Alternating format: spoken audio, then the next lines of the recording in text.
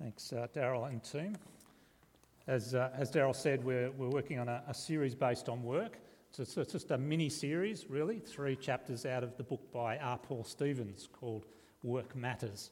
And first week we looked at Adam and Eve and the creation narrative and what it tells us about work. Last week, Charles did a great job of looking at why work is difficult, looking upon the impact of the fall. And this morning, in the last of the 3, we're just going to look at Jacob and his story and what it reveals to us about work. And if you know the story of Jacob in the Old Testament, it really does read like a bit of a soap opera, I think is perhaps the best description. And my favourite soap opera is Bold and Beautiful. It's usually on just before the news on Channel 10, about 5 o'clock. We've been on from 4 to 5, and I usually catch a few minutes of it, after rush home from work, but I usually catch a few minutes of it before the news comes on. Nothing much seems to happen, though. Sort of been watching it for a few years yet, but apparently it's been going for 33 years. And in the 33 years, a lot has actually happened. How many weddings do you reckon there's been in 33 years? Apparently it's 90. There's been 90 weddings on Bold and Beautiful over the 33 years. 19 characters have died, which is sad, but 3 of them have come back from the dead. And then 3 others have also visited from beyond the grave. There's been 18 babies born. 7 characters have been kidnapped. 5 have been on trial.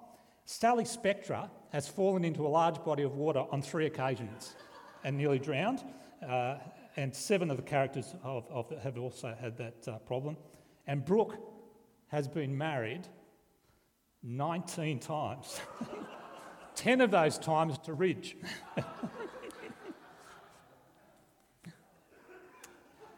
So, Jacob's life, and maybe it's got some elements of this when you look at Jacob's life. But one of the strange things when you look at the story, there is a theme that runs through it, and it's work. The word work itself appears 8 times in the 8 chapters of Jacob's story, but it's really the theme that runs the whole way through. And in particular, it's about exploitation of work.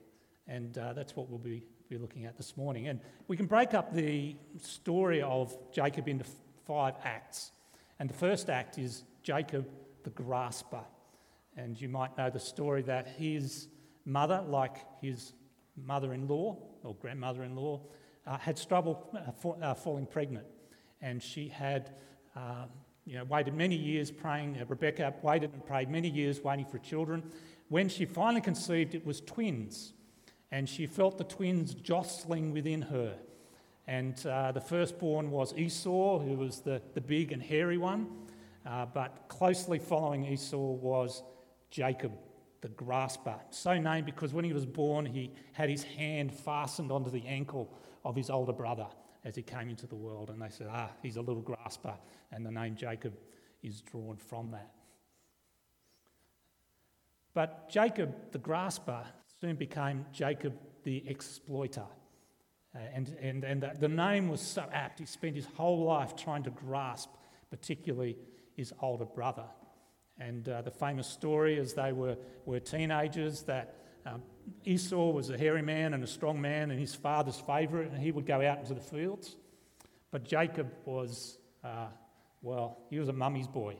Yeah, he was his mummy's favourite. He would hang around the tents and he would cook. And he got to be a very good cook. That was his good work. While Esau was doing good work in the field, Jacob was meant to do good work at the tents. But his brother comes in one day, starving, hungry. Give me some of those red lentil stew. And maybe Jacob was, joking a little bit when he said, "Yeah, sure, bro. Give me your birthright and I'll give you some stew." But either way, Esau said, "Yep, what does it matter? What does a birthright matter if I'm starving to death?" And so Jacob won the birthright from Esau. But a few years later, it got even worse. So their father, Isaac, was on his deathbed and he's blind and he's feeling as though his life is passing away, and so he calls for his eldest son Esau, his favourite son. He says, "Go and slaughter some livestock and cook me up a nice meat stew, my favourite. And when you bring that to me, I will give you my blessing before I finally pass away." But Rebecca has overheard this, and her favourite is Jacob, so she calls in Jacob and says, "Quick, go and slaughter one of the goats from the family herd, and I'll cook up a stew and you go in." And Jacob is thinking, but I'm a smooth man, my brother Esau is hairy. And she says, "Don't worry, we'll put some goat skin on you so that your father's blind, so he won't know that it's you and not Esau." And so he pulls off the trigger, goes in with the bowl of stew, and he's speaking, and Isaac is thinking, that sounds like Jacob. But in an amazing twist, he gets a sniff of a dead goat on the arms of the boy and goes, "That smells like my oldest son, my teenage son." And he's convinced that it's Esau, not Jacob. He gives his blessing onto Esau and onto Jacob. And when Esau comes back and finds out, he says, "Dad's going to die soon. And when he dies, younger brother, you're not going to be that far behind him." And so Esau has divided the family, or Jacob has divided the family, and he ends up fleeing to his uncles. So Rebekah's brother, Laban, to find a wife, but also to get away from Esau, his older brother, who wants to kill him. And that is the beginning of Act 3, which is the story of Jacob himself being exploited.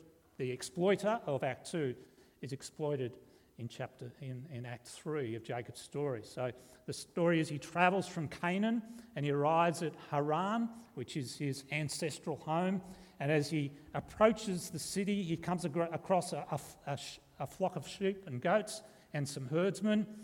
And they're standing around waiting for all of the sheep to come in before they move this big stone. So in those days, they'd have a big stone over the well, wait for all of the sheep and the goats to get there, push it aside, water the livestock, and then push the stone back. So they're all standing around leaning on the stone. And as Jacob starts to talk to these herdsmen, he discovers this is his uncle's flock. These are his kin. And so there's that sense of excitement. But then in a beautiful moment, coming straight from Hollywood, straight from Bold and the Beautiful, there is this beautiful woman sort of coming out of the sunset, walking towards Jacob with a herd of goats and sheep, and he is in love, and he is struck with love for her. And he goes over and discovers that it's Laban's daughter, his cousin. In those days, that's what you did, you married your cousins. And so he's immediately thinking, here's the girl of my dreams. And in an act of macho work, rather than letting all of the shepherds roll the stone away, Jacob strides up and moves the stone himself and says, "Rachel, are you impressed?" as the sheep and the goats come in and feed. And then we have the wonderful narrative of what happens next in chapter 29. So he goes back and Laban comes and finds out that Jacob, his nephew, has arrived. And in chapter 29, verse 14, it says, "After Jacob had stayed with him for a whole month, Laban said to him, 'Just because you are a relative of mine, should you work for me for nothing?'" Well, he had worked for a month for nothing, but "tell me what your wages should be." And Jacob says, Now Laban had two daughters. The name of the older was Leah, and the name of the younger was Rachel. Leah had weak eyes, which is an interesting description, and there's been thousands of commentators down through the centuries trying to work out what that meant. I think it means that she had thick glasses. All right? Well, Leah had weak eyes, but Rachel had a lovely figure and was beautiful. And so Jacob, in his besotted state, says, "I'll work for 7 years in return for your daughter Rachel." Laban said, "It's better that I give her to you than some other man, so stay here with me." So Jacob served 7 years to get Rachel, but they seemed only a few days to him because of his love for her. Guys, that's a high bar, isn't it? But he's a total mess, young Jacob. And then Jacob said to Laban, then later, so he's worked for the 7 years, Then Jacob said to Laban, "Give me my wife, my time is completed, and I want to make love to her." So Laban brought together all of the people of the place and gave a great feast. But when evening came, he took his daughter Leah and gave her to Jacob, and Jacob made love to her. I don't think anything like that has ever happened in Bold and Beautiful. But he'd obviously had a bit too much champagne to drink, and he wakes up in the morning and it's the girl with the thick glasses instead of the beautiful one he wanted to marry. Verse 24, and Laban gave his servant Zilpah to his daughter as her attendant. When morning came, there was Leah. So Jacob said to Laban, "What is this you have done to me? I served you for Rachel, didn't I? Why have you deceived me?" Verse 26, Laban replied, "Is it not our custom here to give the younger daughter in marriage before the older one? Finish this daughter's bridal week, when we will give you then we will give you the younger one also, in return for another 7 years' work." And Jacob did so.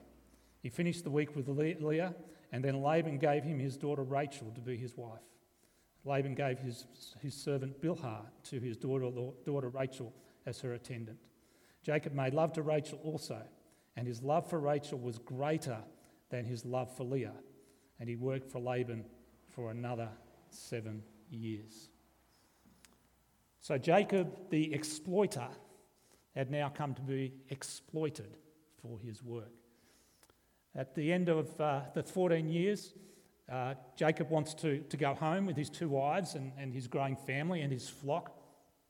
But Laban has become quite wealthy through exploiting Jacob, who actually turns out to be quite good at looking after the sheep and the goats. In those days, the normal arrangement was that if you were the shepherd looking after a flock, you could receive 20% of the birth of the goats and the sheep, the kids and the lambs that were born. And that probably would have been the negotiating point for Jacob to continue to serve Laban or work with Laban. But instead he comes to Laban with a strange offer. He says, "Uncle, you can have all of the plain sheep and goats if I can have the spotted and mottled sheep and goats." All right, so he's come to him and said, "Instead of giving me 20%, you can just give me the ones that are mottled and spotted," which would have been lots less than 20%. So Laban, the exploiter, goes, oh, okay then, son, my dear nephew, you can do that. But of course, Jacob has a plan. He has this theory that if the sheep and the goats mate in front of a stick, a mottled stick, that they will give birth to mottled and spotted animals. And so obviously Jacob knew nothing about genetics, but God blessed it. And lo and behold, over this next 7 years, Jacob became very wealthy as he had all of these spotted and mottled animals that were part of his flock. And the time came for him to move on, because Laban's sons were becoming jealous of Jacob. And so Jacob decides to move on. And he goes to Rachel at this point and says, so Jacob sent word to Rachel and Leah to come out of the fields where his flocks were. He said to them, "I see that your father's attitude towards me is not what it was before, but the God of my father has been with me. You know that I've worked for your father with all my strength, yet your father has cheated me by changing my wages 10 times. And Jacob the exploiter has now been thoroughly exploited, and he's sick of it. And he turns around and begins to move on after his uncle has changed his wages 10 times. And this begins Act 4, where Jacob begins to, instead of being an exploiter or exploited, becomes Jacob the thankful. And it's one of the most bizarre stories in the entire Bible. So Jacob is heading back to Canaan, and he knows he's going to come face to face with his brother Esau, who is still perhaps wanting to kill him even after 20 years. And he hears that Esau is coming towards him with 400 men. And so he begins to get very fearful. And he splits his family and his herd in half.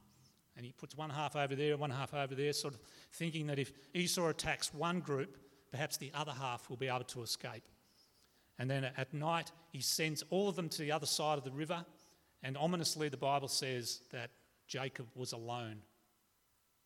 And an angel, who turns out to be God himself, comes and wrestles with Jacob all night.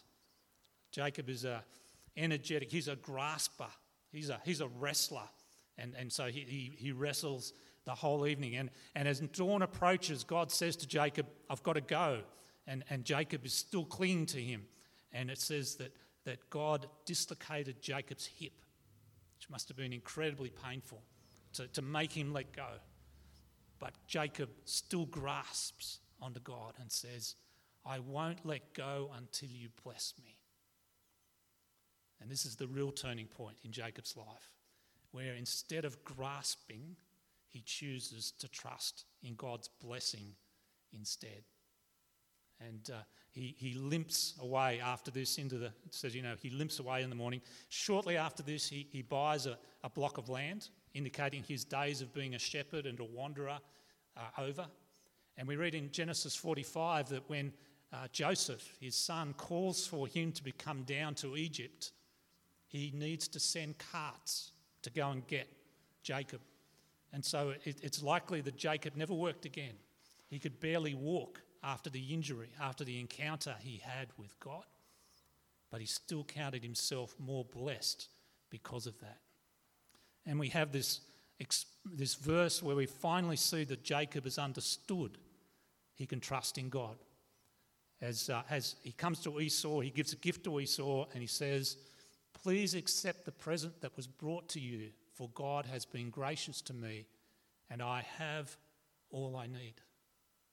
God has been gracious to me and I have all I need.